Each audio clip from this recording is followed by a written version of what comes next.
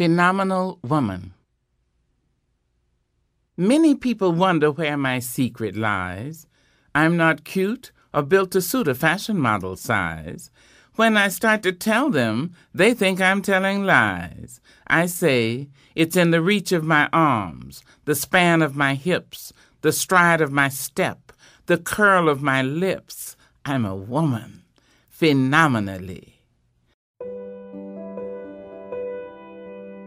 On the occasion of her visit to the American Academy in Berlin, Stanford University historian Marilyn Yalom sat down with Academy Fellow Brenda Stevenson, herself an historian from UCLA.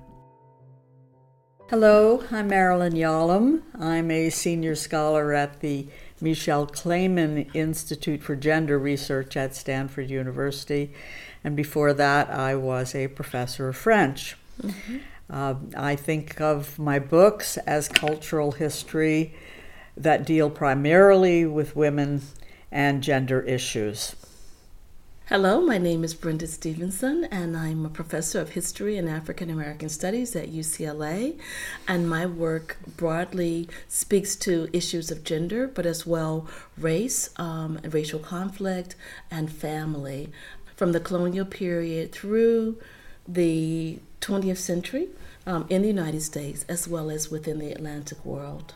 Their topic was simple, women. But like many issues, historical and modern-day challenges are anything but easy.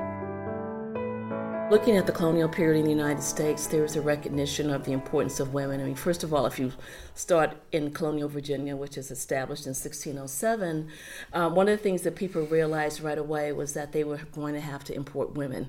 That is, most of the people who came over were males, whether you're looking at the original settlers or you're looking at the indentured servants. And so, when I was in the fourth grade in Virginia growing up, 1619 was the red letter year, and one of the three reasons espoused as this is the red letter year was because 100 women were imported into, the colony. And so almost from the very beginning of the founding of our nation by the British, women and the role of women have been looked at as being very, very important. Now, women, of course, had nothing close to equality within the society. There was some power that was had from the small numbers.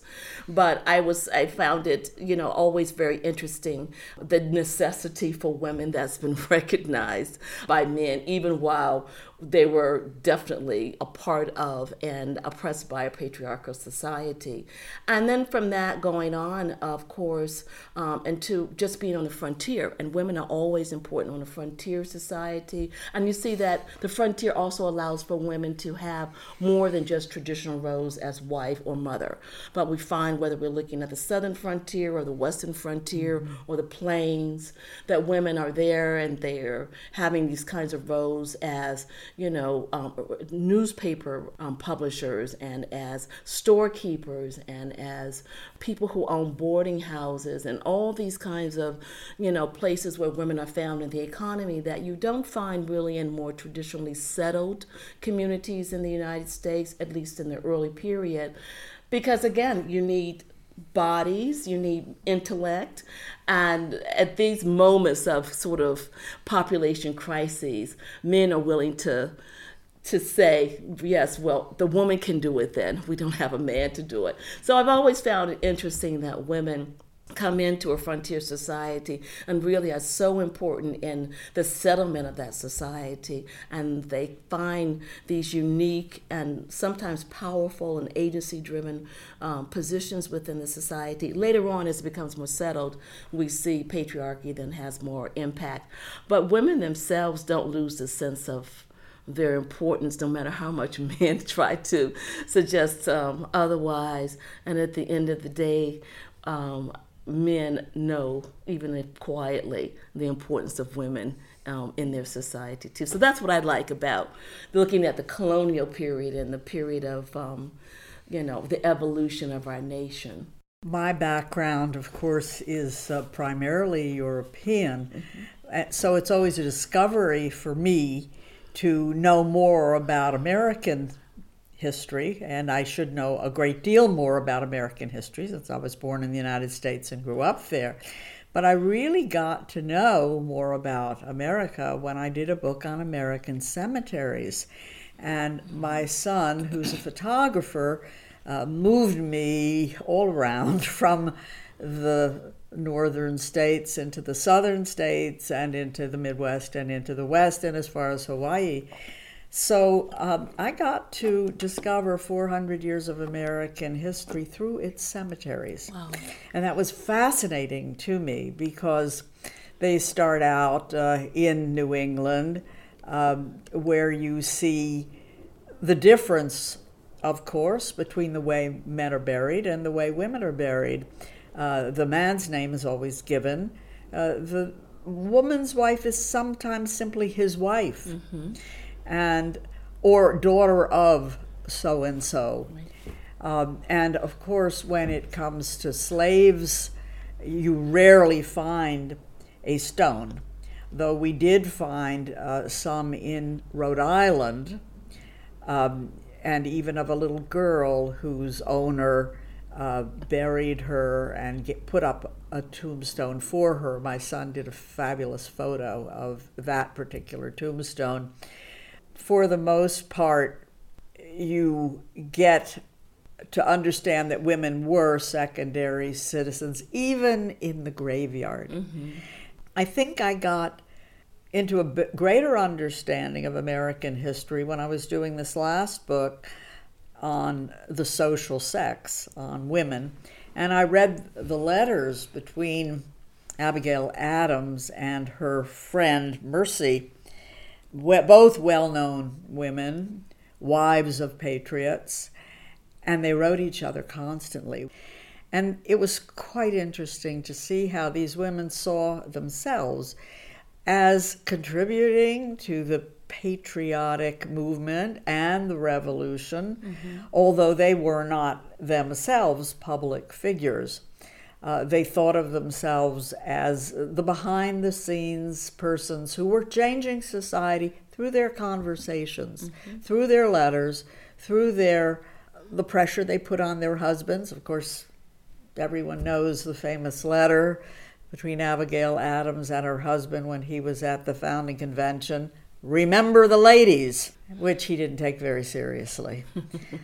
So that was one way this book on the friendly sex, or the social sex, which is what we ended up calling it, beginning to understand how women as friends and as groups of friends ended up influencing American history. Mm-hmm. There's a chapter in our book called Quilt Pray Club. It was a title given by my younger co-author who came on the project after I had been into it for a while, and she really helped me with the more contemporary moments of history. And she pointed out very much that these groups of women who got together to quilt, who got together to provide food at the after Sunday church, who were part of the reform and the progressive movement, the abolitionist movement. They weren't all progressives, but a good number of them were. The self-education movement of the 19th century, which then led into the women's colleges and the New Woman, that they were absolutely fundamental to the creation of the country and to the mentality that understood women's rights at an early age, even if they weren't put into law. Mm-hmm. In terms of death, certainly women are remembered as sort of second-class citizens, as appendages to men, whether as daughters or as property or as wives. You know, it's very interesting to talk about what happens during the American Revolution, because indeed women have been important in crafting the moral fiber of the nation, both in the American Revolution, as supporters of revolution, as supporters of the men who are visibly supporting revolution, but it's also, of course, taking care of the homes and the farms and the businesses while men are away, either crafting our founding documents or fighting in the battles that defined America or that defined the United States. And women in the 19th century, of course, are really at the leadership positions in the moral reforms that take place, whether we're talking about abolition or the women's movement or the temperance movement or the movement to establish public schools or libraries and orphanages and all of these things. And the wonderful thing about looking at women during that period, particularly women in the Midwest and particularly the Northeast, though, is that they cross all those boundaries. That is, that there is not one reform that they take on. They kind of are involved in almost every reform to make America better, to really lend itself to the ideas of the American Revolution at that time. And of course, they're very involved with the first labor strikes that take place in New England as well. And so in the South, you see women are involved much more. They're important much more in terms of slave women as being producers of wealth for our nation, I think is important. And of course, they're thought of really as bodies. They're not really thought of as someone with emotion, someone with intellect. And so in this capacity as producers of wealth through the production of cotton, as well as the producers of children who will become slaves. They themselves are very important just in the economic growth, development, and stability of the nation at this time too. So I find that women's place in our society is really a miraculous one because it cannot be denied that women have such important roles, and they realize it, and so they do communicate. They have a deep appreciation for other women that we see in their friendships, in their organizations, in their letters to each other, in their sharing of labor together. And so I'm always learning more and more about, both the beauty of those relationships and the difficulties of having those kinds of relationships in what is deeply a patriarchal society until now, I guess, And so, but I do think overall women have gained in our society, and it's been a matter of the evolution of the society just becoming more equitable. But we also have to look to worldwide that women still are the most enslaved people in the world. Oh, yes. And so, and in many societies, women are really below what we would even consider second-class citizens, as daughters, as wives. We have to look at, of course, we still have much physical abuse of women. Women don't have, there's a gap in the income that women of comparable skill and education now face in our society. But there certainly have been some strides. I mean, we have the first female really candidate looks like may make it to the ticket and have a chance of winning the presidency of the United States. We have many world leaders. We're in Germany, Merkel, for example. This would have been unthought of 2 generations or 3 generations ago. So we see both progress, and we still see ourselves hanging on to some of the oppressive attributes of living basically in a patriarchal world. Yes, what we take for granted in the United States and in the West is still only a very small part of the world. When I wrote this book on women as friends, we take it for granted that we can choose our friends. Or maybe our parents push us in a little direction. Right. And maybe when you marry, if you marry, friendships take a back seat for a while you have children.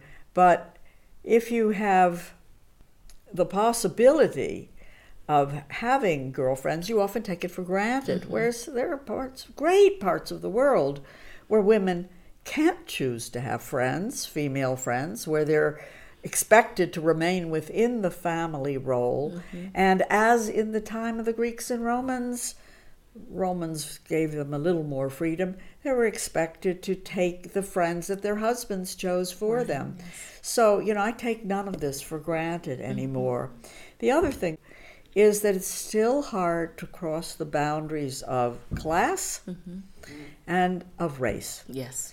And in some places, religion. Definitely. Religion in my generation, I was born in 1932, so I could be either mother or grandmother to others. Religion was something of a barrier. I was lucky enough to grow up in a neighborhood where there were children from different religions and different backgrounds, so it wasn't a big issue for me. But being Jewish would have been a big issue for many other people in the United States. Well, it's not that big a deal anymore.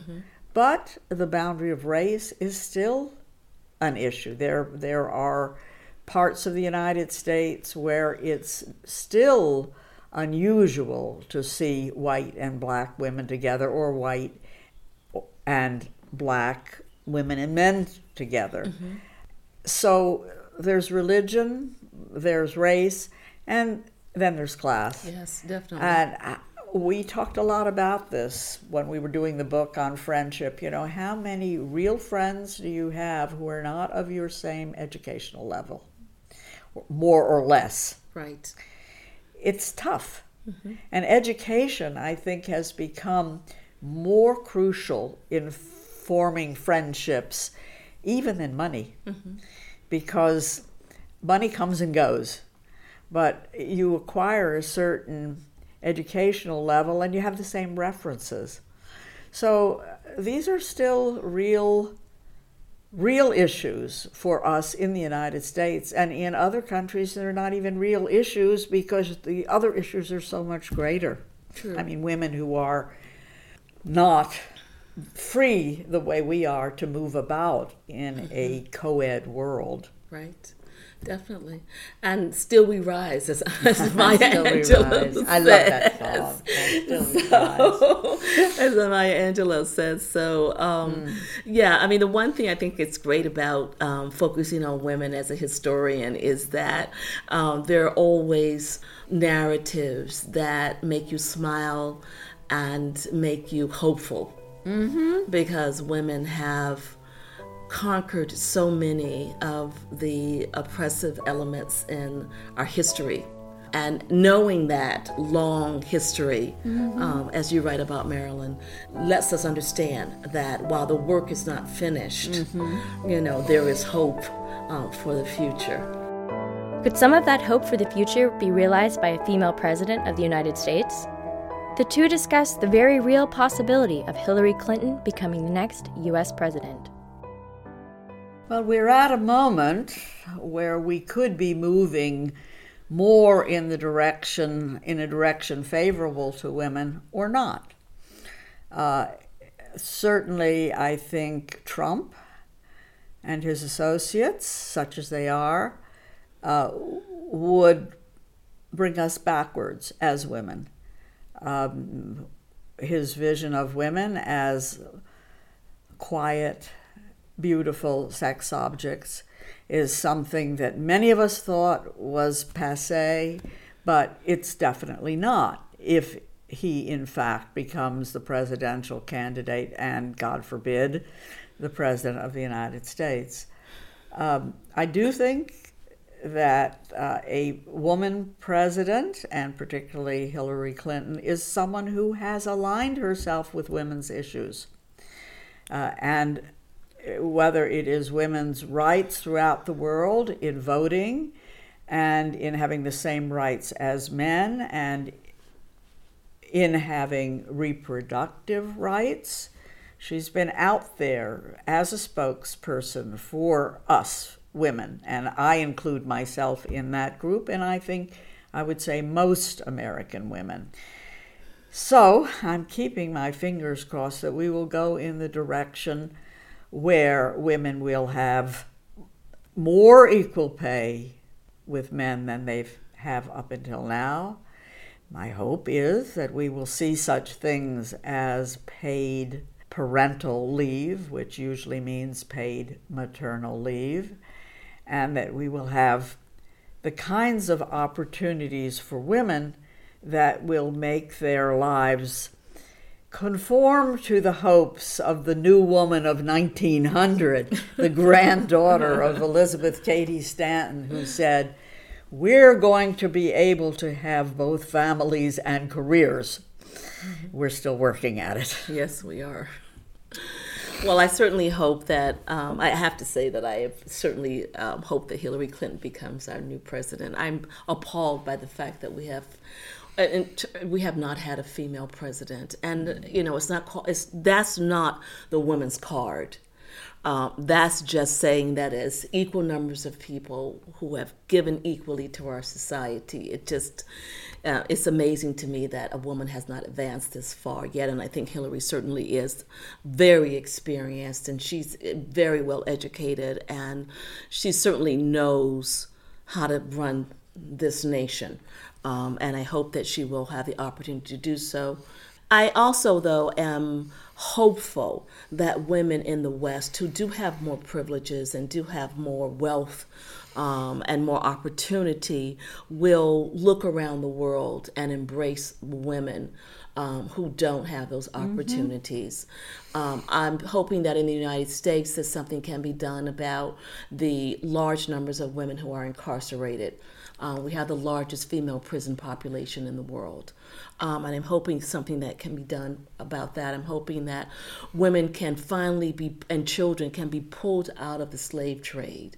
I'm hoping that women will be able to vote in places where they cannot, and be educated where they cannot be. I'm hoping that, we as women in the West who have so much can reach out to others, but also learn from others.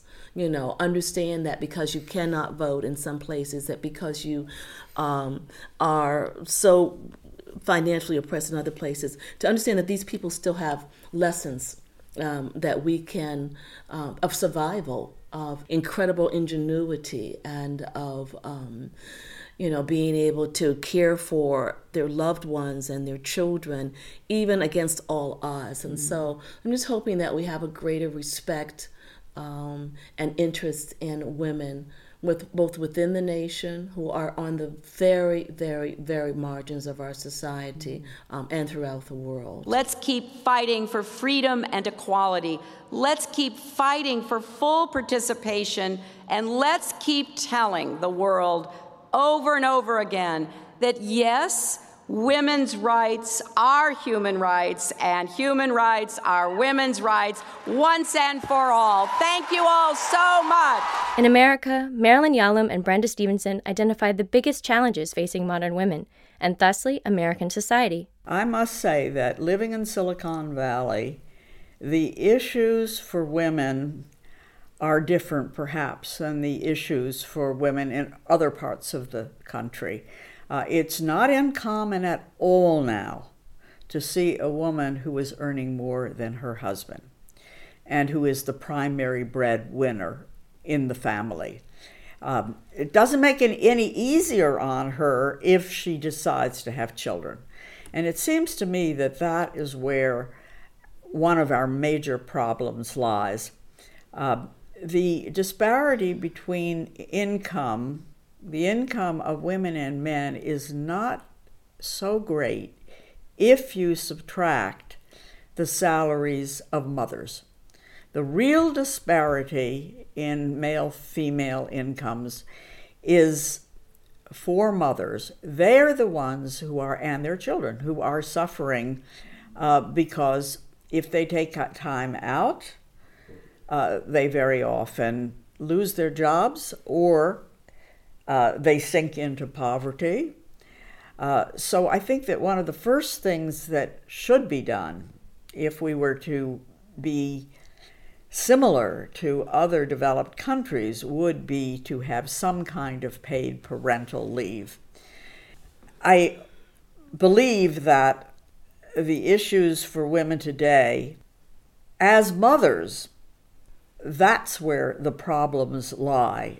If a woman and a man are together, or if two women are together, and each one has a job, you usually can work things out, even if you're not in the same city. Once you have children, the situation becomes complicated.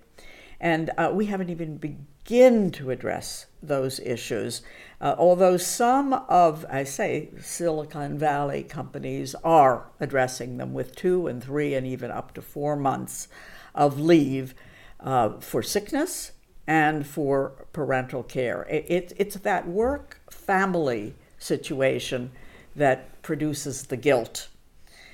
I think we're already seeing the tail end, that's how I see it, of the generation of mothers who gave everything to their children, and sometimes at the expense of the partner. After all, we are at a stage where 50% at least of marriages are ending in divorce. Many people are not marrying, or they're marrying later. And we have to look to other models. The French model is different from the American model. The French model has always put more value on the couple. And that marvelous book by Elisabeth Badinter a few years back called Le Conflit, The Conflict, hits that problem right on the head. Wasn't very well reviewed in the United States because, as in the title of a book, another book that was written many years ago, in the United States we have a tradition of strong mothers, weak wives. I think we have to rethink that, along with so many other things. Well, I think that you're absolutely right. I mean, our society has changed tremendously with regard to the amount of support that families get, that women get. I mean, we no longer live in a society where most children live in nuclear families. And so many young people are not getting married. The divorce rate is very high. And so on the one hand, you can't say women cannot pursue a career. And on the other hand, say, it's okay not to get married, it's okay to get divorced and all of that, because women can't afford, in raising their children, not to have a career. If they're going to end up alone, if they're not, right. The father is not going to give money to the support of the children, as we see happening more and more. If indeed many marriages are going to end in divorce, which really is a spiral downward, usually for the woman. These kinds of things don't really connect in a way that provides a kind of social support network for women not having careers. Women have to have careers if children are to survive and do well within our society. I think that's really important to understand. And it's important to understand that this is a problem that is both shared across racial lines, but is also exaggerated among some groups and misunderstood among some groups. I mean, some groups of people, women working has always been what women had to do. It wasn't an option, and if we look at our long history of immigrant groups, most immigrant women worked to a certain extent. Even if we look at the early 19th century, when women are really, the industrialized world is just coming to be, young women, work before they're married, and then afterwards they don't work so much. But if there's a financial crisis, women have had to go across time and place and history into the workforce. And so I think people need to understand that this juggling that women have to do now is something that's not new.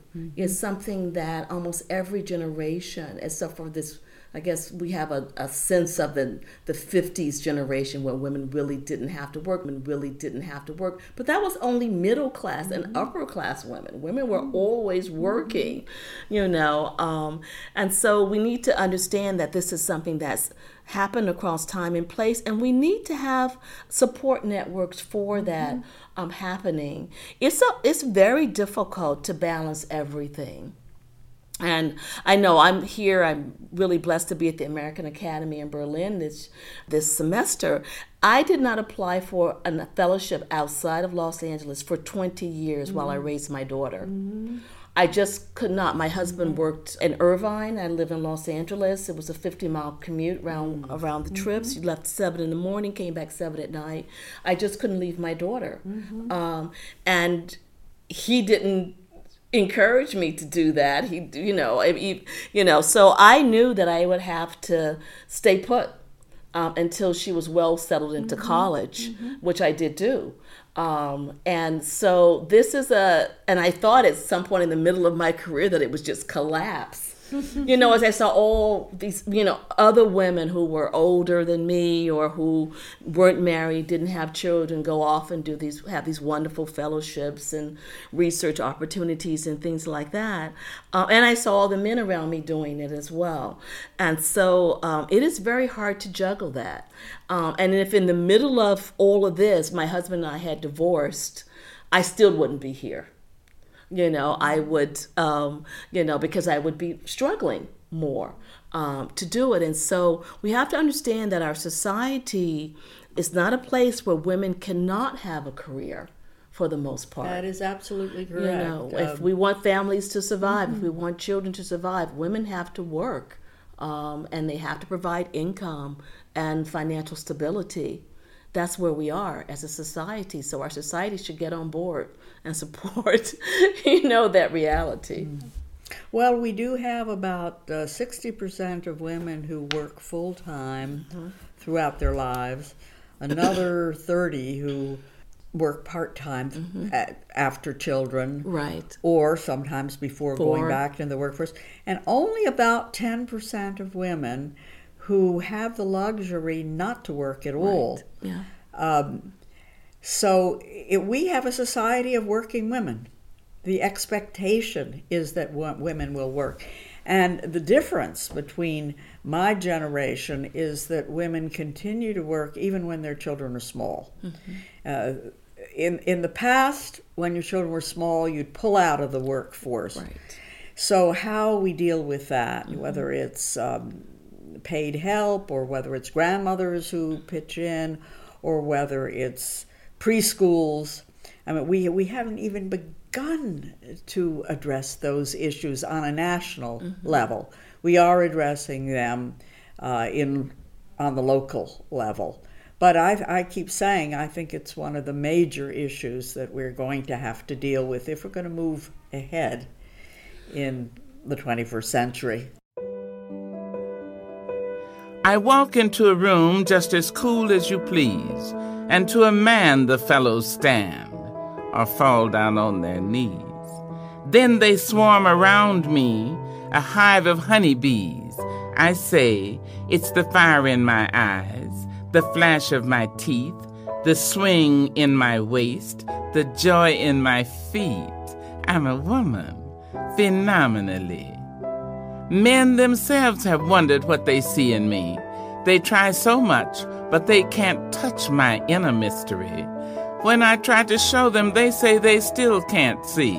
I say, it's in the arch of my back, the sun of my smile, the ride of my breasts, the grace of my style. I'm a woman, phenomenally. Now you understand just why my head's not bowed. I don't shout or jump about or have to talk real loud. When you see me passing, it ought to make you proud. I say it's in the click of my heels, the bend of my hair, the palms of my hands, the need for my care. Because I'm a woman, phenomenally, phenomenal woman. That's my mother and all your mothers, and my grandmothers, and your grandmothers, and my great-grandmothers, and your greats, and my great-greats, and all you women, and me.